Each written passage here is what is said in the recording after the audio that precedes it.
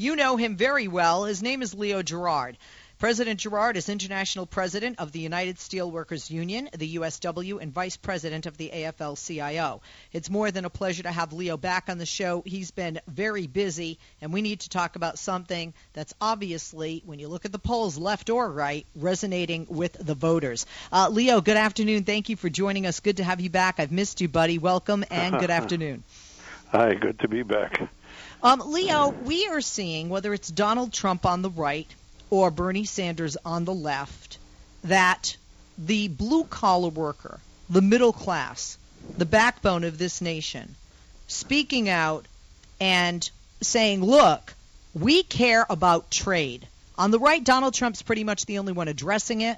And although both Senator Sanders and Secretary Clinton are addressing it, Senator Sanders brings up TPP, he brings up NAFTA. So right now, would you agree that trade is perhaps one of, if not the most important issue to the American voters, because they know with bad trade deals, there's more sucking of more American jobs going overseas in areas like steel, aluminum, tires, glass, and paper.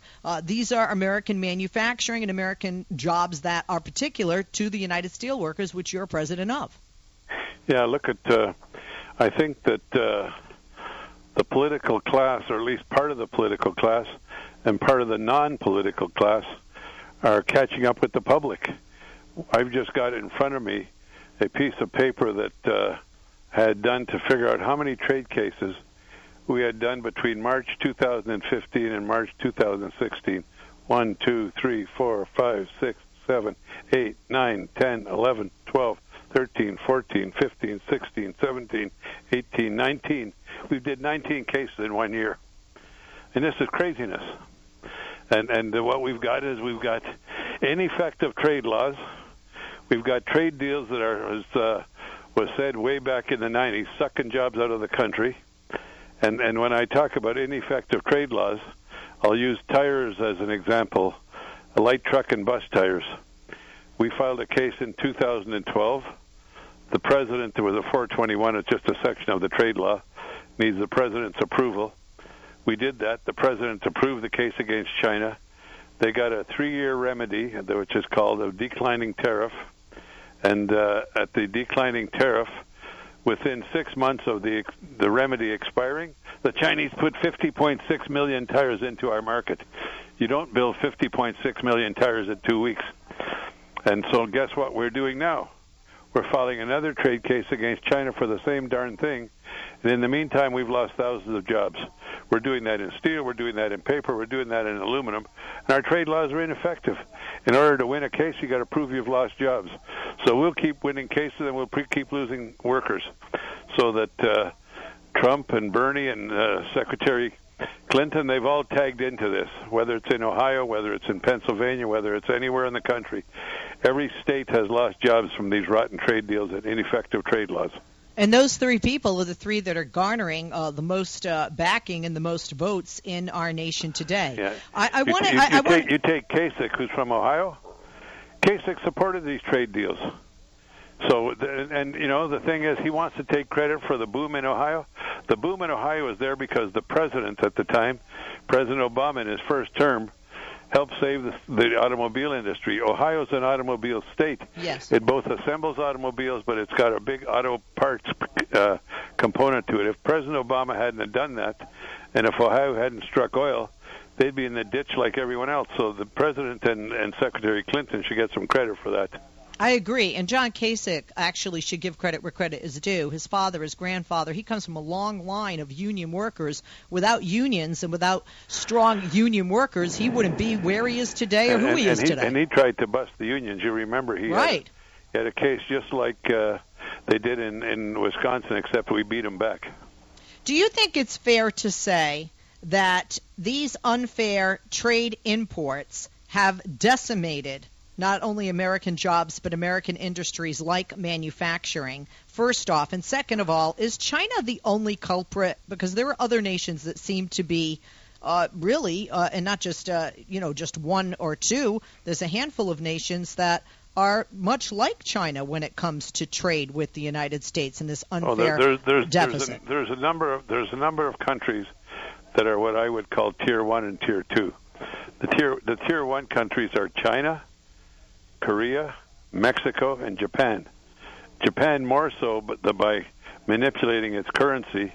As an example, an automobile from the same employer, from the same company, assembled in Japan, gets close to a $6,000 to $7,000 cost advantage against that same automobile assembled in America because of the way the Japanese manipulate their currency.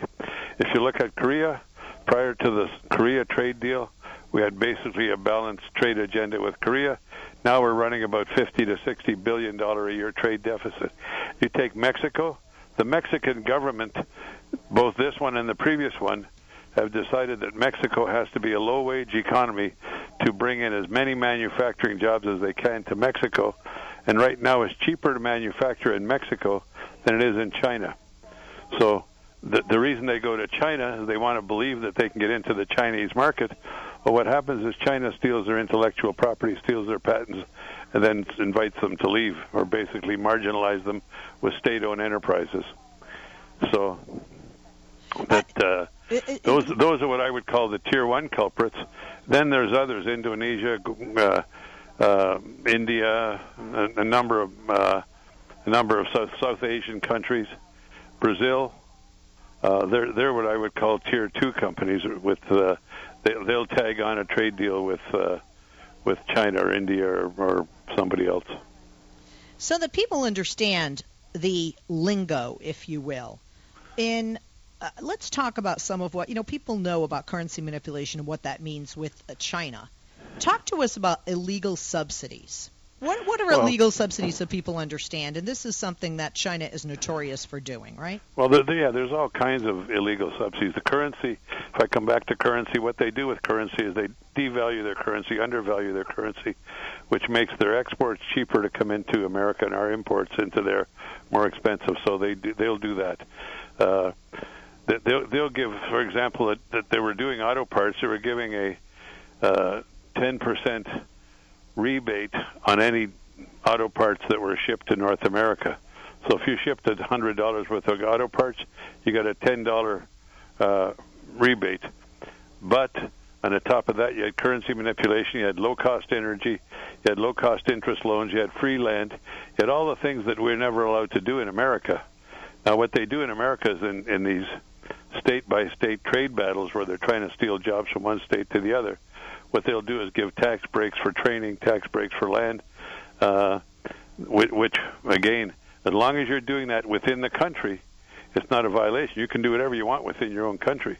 It's when you export it. So the Chinese do that, but they don't do it to give it one region or another an advantage. They do it so they can export to us under value. And you have state-owned enterprises that the business doesn't have to operate like a business. It operates like a state-owned enterprise. So as an example, we can make steel at roughly 1 to 0.9 man-hours per ton. We're the most efficient steel industry in the world. Yet in China, they got plants that take 20 man-hours per ton to make a ton of steel. So on paper, they should never be able to meet the sort of market at that level. But the reality is, because they're not interested in making a profit, they're interested in keeping people employed. They just ignore that and just keep people working.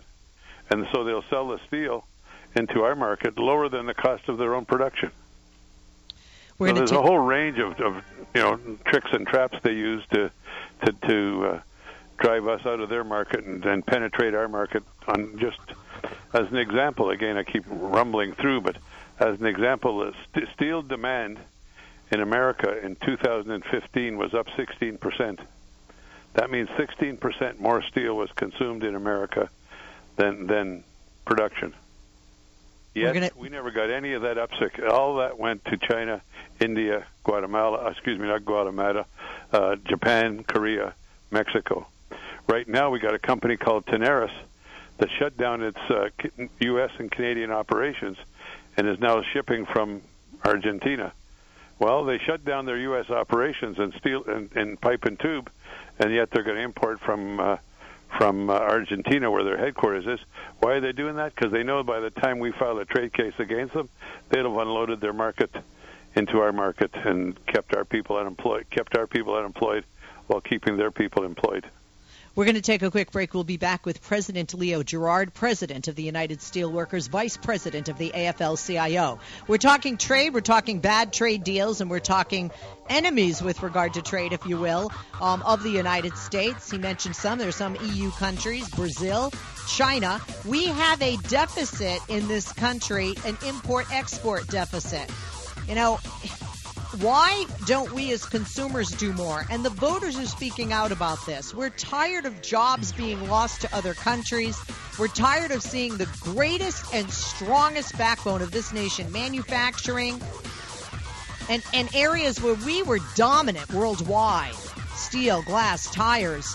You know, we're tired of, looking down at the numbers that were much higher that should be back again in 2016. There's no excuse.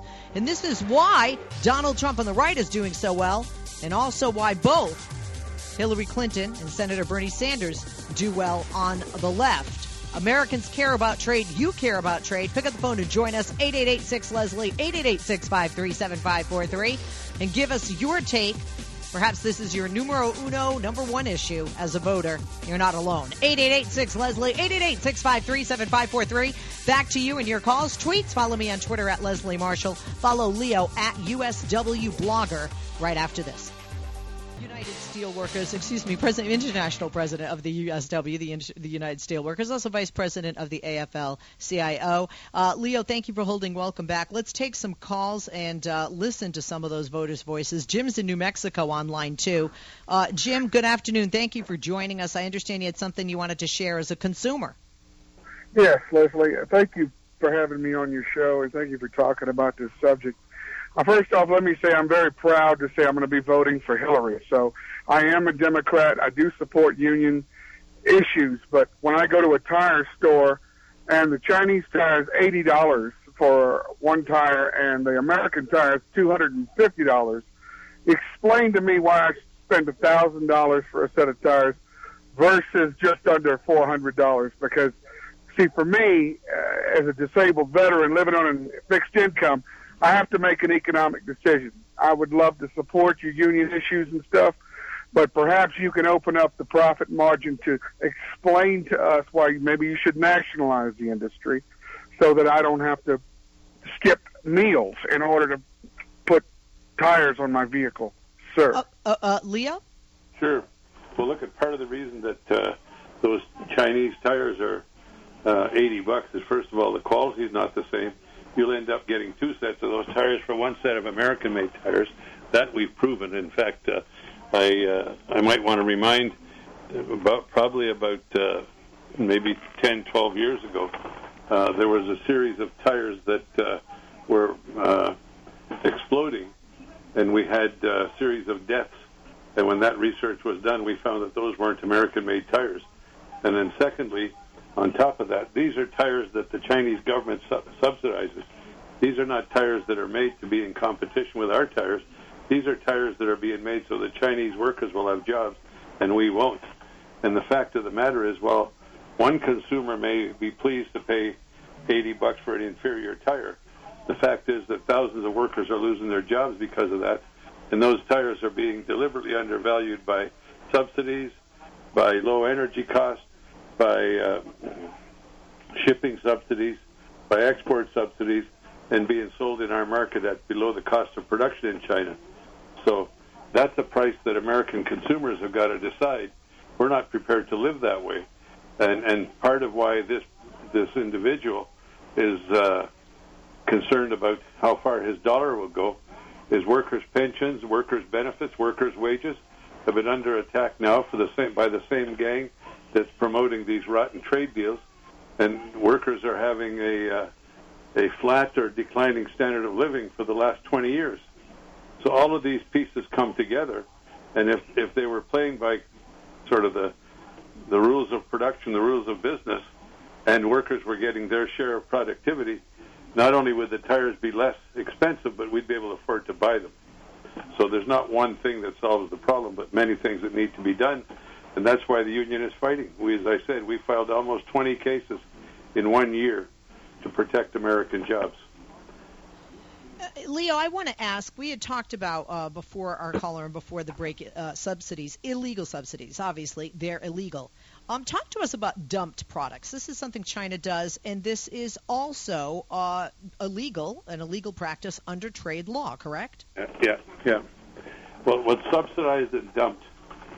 Subsidized means, first of all, that they're bringing unfair subsidies into the production process. Some have talked about low-cost energy, cheap money, free land, all kinds of, quote, subsidies, including export subsidies. Cash on the barrel for every dollar you have export you have. Then on top of that, you have, once that's done, they flood the market. They dump that subsidized stuff into the market. So it's both subsidized and dumped. And the point that I made earlier about putting 5.8 million tires into the market in 6 months after our remedy, those are dumped tires. You can't make that you can't make 5 million tires if you figure 4 tires per car plus a donut, as they call it, but leave it at 4 tires per car. 5 million tires, that's over 12 million cars. 4 tires per car. So that depresses our market. That makes it so that our employers can't, if they sell at that price to compete, they can't earn the cost of capital. When they can't earn the cost of capital, they can't invest and renew in their plants. When they can't invest and renew in their plants, they start losing market share. They lose market share in the Chinese importers or the Japanese importers or the Korean importers. They take that piece of the market and they get in there like a cancer. But once you got them in, it's hard to get them out. We're going to take a quick break. We'll be back, and when we come back, we're going to talk about one of many great pieces that Leo Gerard has written, and this one's entitled "When a Coin Drops in Asia, Jobs Disappear in Detroit." We'll talk about that. We saw what happened with voters in Michigan. We'll be back with President Gerard right after this. Leo, thank you for holding. Welcome back. Before I ask you some questions and specifically talk about these great pieces, well, the first of which I want to talk about, "When a Coin Drops in Asia, Jobs Disappear in Detroit," let's take some more calls.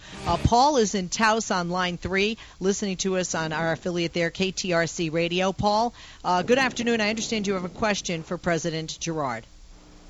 Yes, I do, and I want to thank you for having him on.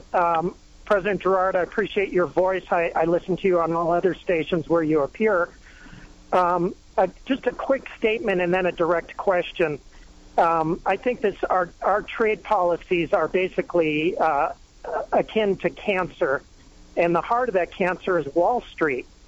So my pointed question to you, sincerely, is: do you think Hillary can be trusted with all the Wall Street cash she's been soaked with to do the right thing? If she's the nominee, I'll do what most Bernie supporters say. I will vote for her if she's the nominee, but frankly, I think she'll tinker and not object to the TPP. Let me say this, that first of all, the steelworkers haven't endorsed anyone in the Democratic campaign.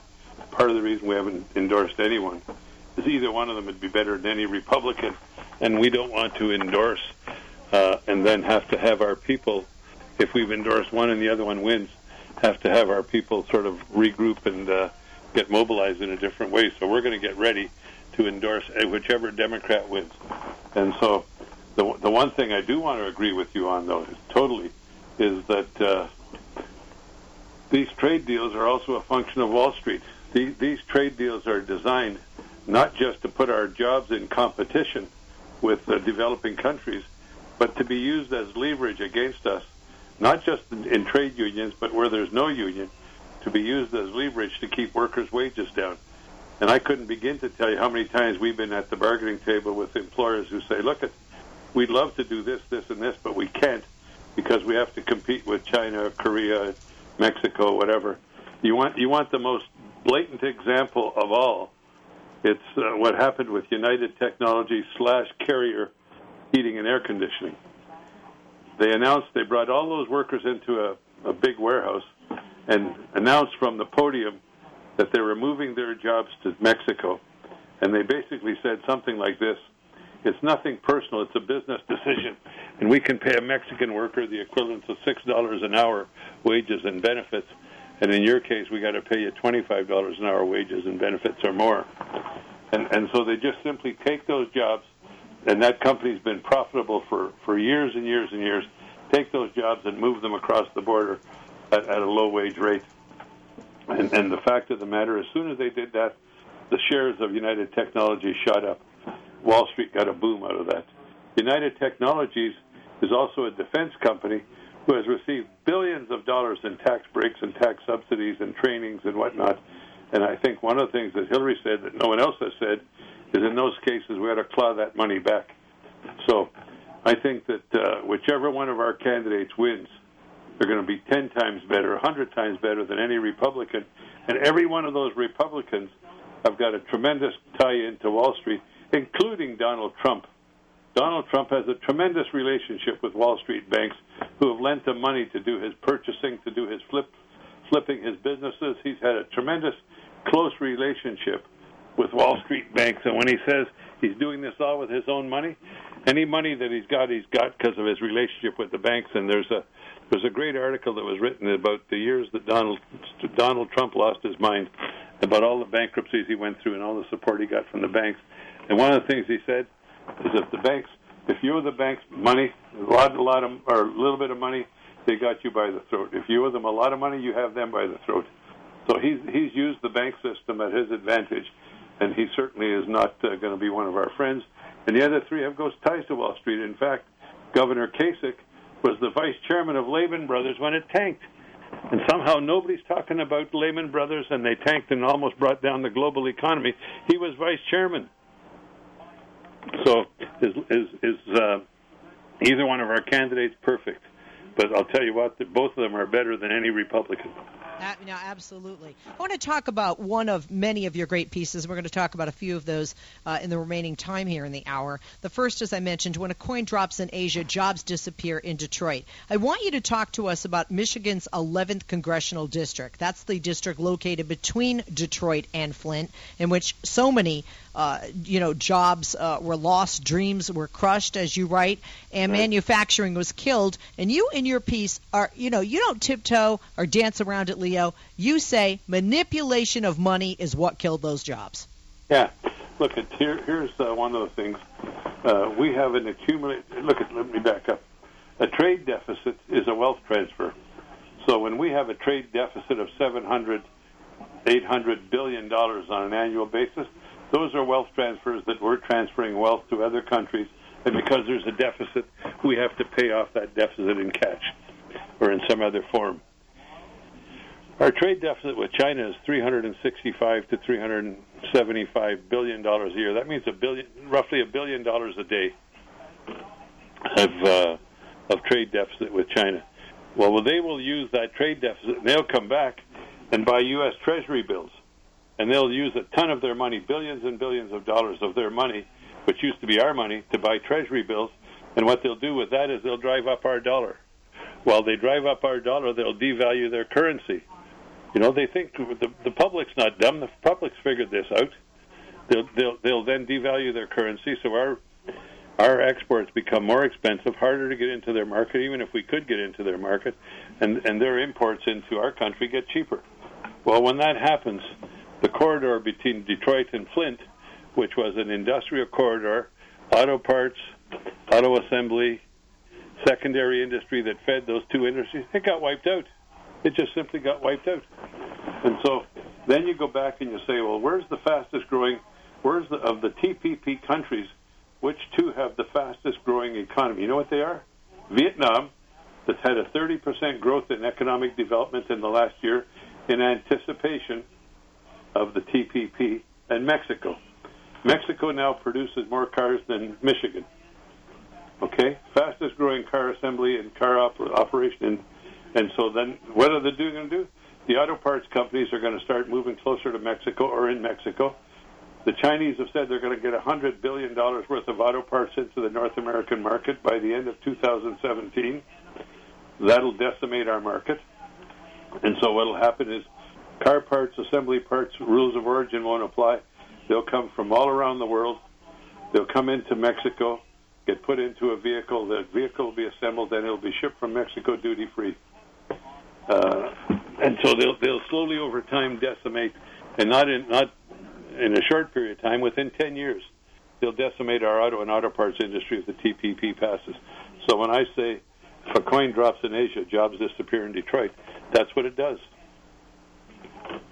I want to speak more to what Americans can do. We have an election coming up that isn't just about the presidency, but it's about congressional seats in the House, seats in the Senate. And right now we know there's a Republican majority in both. Numbers-wise, don't look good for Democrats regaining control of the House, but that is within reach in the Senate. Can you speak to our voters, Leo, about what they need to do and their responsibility, not only as voters but also as consumers, because those things play into this as well? Well, look, there's a couple of things. First of all, it's time that we got rid of the Republican majorities in the state houses. It's time that we got rid of the Republican majority in the Congress, because the Republican majority, we see what's going on in the presidential campaign. That's a result of what the Republican majority have done in the Senate and in the House. They've stopped every bill that would create jobs. They've stopped every bill that would improve the life of working families. They've stopped every bill that would make future improvements in our infrastructure stopped. They even want to stop getting appointments to the federal bench. They want to stop appointments to the Supreme Court. They're the party of no, and they're the party that is, in fact, dismantling the middle class step by step. When you look at what happened with Fast Track, 28 Democrats voted wrong, and we won't forget them. But every Republican voted wrong. Every Republican. So that this would have passed and decimated our jobs. So what we need to do is we got to go back and understand, look at over the last 75 years, which party has stood for working families. Maybe they haven't stood strong enough, maybe they haven't pushed hard enough, but they certainly haven't gone out to hurt us the way the Republican campaign has, both at the state level and the federal level. What workers need to do is take stock of what's happened to them, take stock of who did it to them, and then go and vote in your own interest. Vote against anybody who's for these rotten trade deals. Vote against anybody who's stopped the jobs bill. Vote against anybody who's not supported the growth of our infrastructure. We've got roads and bridges that are falling down. We've got, you fly into some airports and it's like the third world. You go into Washington National Airport. When I fly from Pittsburgh, I got to get on a damn bus. There's no place to park the plane, so they put us on a bus, and we stand around in the bus till they find a place to park the bus. In the nation's capital, that's the best we can offer. So I think that the best advice I can give workers is vote in your own interest and find out who's standing for you. When they talk about limited government, rich people don't need government. Rich people can go to their own schools, they fly their own planes, they live their own life. Working people need good schools. Working people need a good infrastructure. Working people need the ability to raise their kids without having a shitload of debt, excuse the language. And kids are coming out of university with more debt than families have.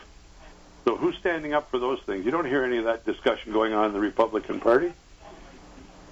They throw us under the bus in a heartbeat.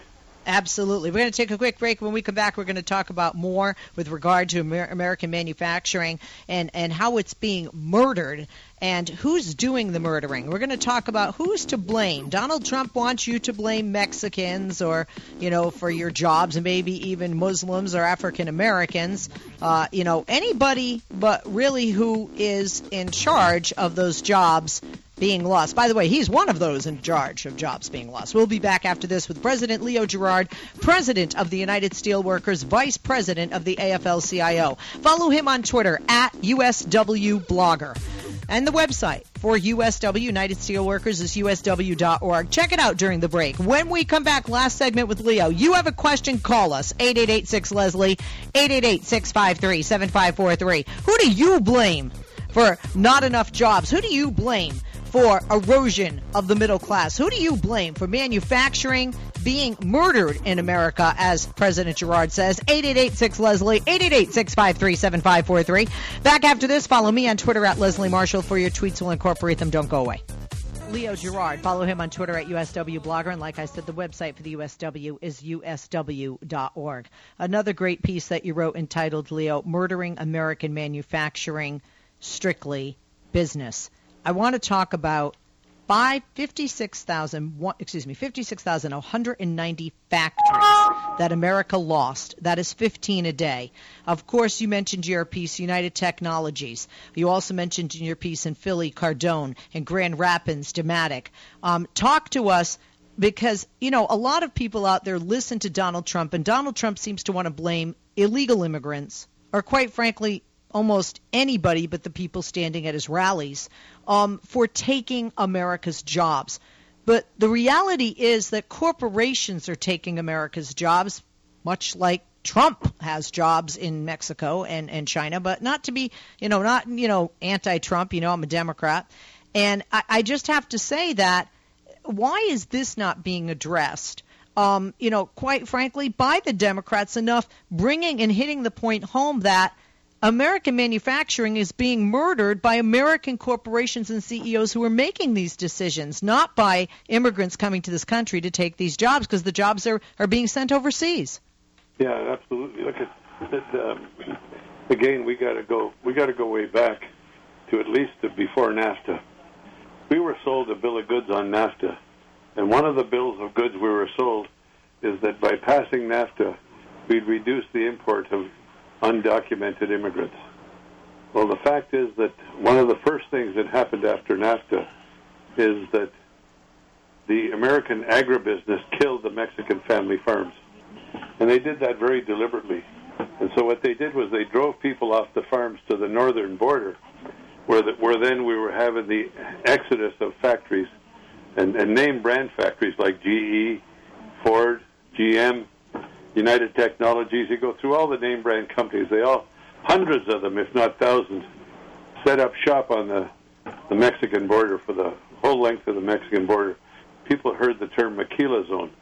The maquila is where they went in and established these plants, and they had workers working at those days for $2 a day. And I've gone to the maquila zone, and I've seen people live literally in cardboard shacks made of broken down pallets, where they would get the pallet and they'd get these huge shipping boxes, and they'd sell them to the workers for 50 cents each. Workers took them to build homes. I mean, literally. And so we ended up with that exodus of jobs to that. Then we did what they call the permanent normalized trade relations with China, and we let China into WTO under a whole bunch of promises, and they broke every promise. And then we ended up pretending that we could get access to the Chinese market, and so that companies were moving to China under the guise of getting into the Chinese market. Well, they never got into the Chinese market because China wouldn't let them into the market. What they did was they took their intellectual property, they took other stuff, and they started manufacturing in China and shipping it back to America. And so the deindustrialization of America wasn't created by workers. It wasn't because workers were getting paid too much. It wasn't because workers were having decent pensions and some health care.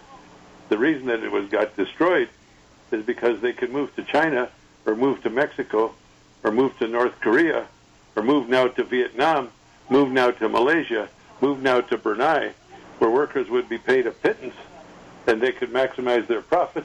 And not only that, they could take their profits that they made offshore and put them in some sort of, the Cayman Islands or some non-taxable entity. And if you collect all that, the exodus of jobs and the profits that have been shipped offshore as well as the jobs, it amounts into the trillions of dollars of tax avoidance by Canadian and American, North American companies, and in particular in the United States. Literally billions of dollars in CEO compensation that's been hidden in tax-free zones, and America's done nothing about it. So the loss of industrial manufacture isn't the problem of Mexican workers, isn't the problem of Muslims, it isn't the problem of workers of any religious stripe, it isn't the problem of workers of any color, it isn't responsible from workers of any sex, male or female. What it is responsible of Wall Street and CEO banks who have gone to maximize their return. And let me say this as well. Of profits that were generated in America, 90% of those profits, think about that, 90% of those profits have been spent in share buybacks. And a share buyback means that you'll take the money that was generated and the profit that was made, and you'll buy back your own stock, drive up the price, drive up the value of your stock. And who benefits from that? Not the workers, not investing back in technology. The beneficiary of that is the people who live on the value of the stock, CEOs and top corporate executives. So they'll say, well, our salary is only $2 million a year. Yeah, but you got $8 million in stock. And how did that get to be $8 million? You bought back your shares and drove up the value of your own stock. I mean, it should not be criminal. It's so obvious. It's so obvious the currency manipulation to the advantage of a limited number of individuals. That's why you can say that 90% of the profits that have been generated have gone to the top 1%. Now, tomorrow we have, big election, big states. Ohio's one of them. You have talked about here today and other times Senator Sanders and Donald Trump and the messages that they bring with regard to manufacturing, to bad trade deals, to the voters, and it's resonating. But there is also a relentless avalanche of underpriced Chinese steel, and that's shoving workers in Ohio on the street. You have another great piece entitled When Too Much is Terrible. Very briefly, less than 60 seconds. Talk to us about that, President Gerard. What we've got is we've got domestic overcapacity in every commodity in China: steel, aluminum, paper, glass, rubber, tire. There's domestic overcapacity, and the Chinese, rather than lay off their own people, rather than cut back their production, what they're doing is they're using that overcapacity to depress our markets in every commodity. And they know that once we get to that point and we have to file trade cases, they got anywhere from a year to 18 months before there's a remedy, and they'll flood our market continuously, depress our prices, put our people out of work. And then once we succeed in the trade case, they'll sit back and wait till the remedy expires, and they'll do it again. President Gerard, always a pleasure. Time just flies when we're having fun and learning from you here on the only true democracy in talk radio. Thank you, Leo. President Leo Gerard, International President of the United Steelworkers Union, the USW, their website, usw.org. Follow him on Twitter, @USWblogger.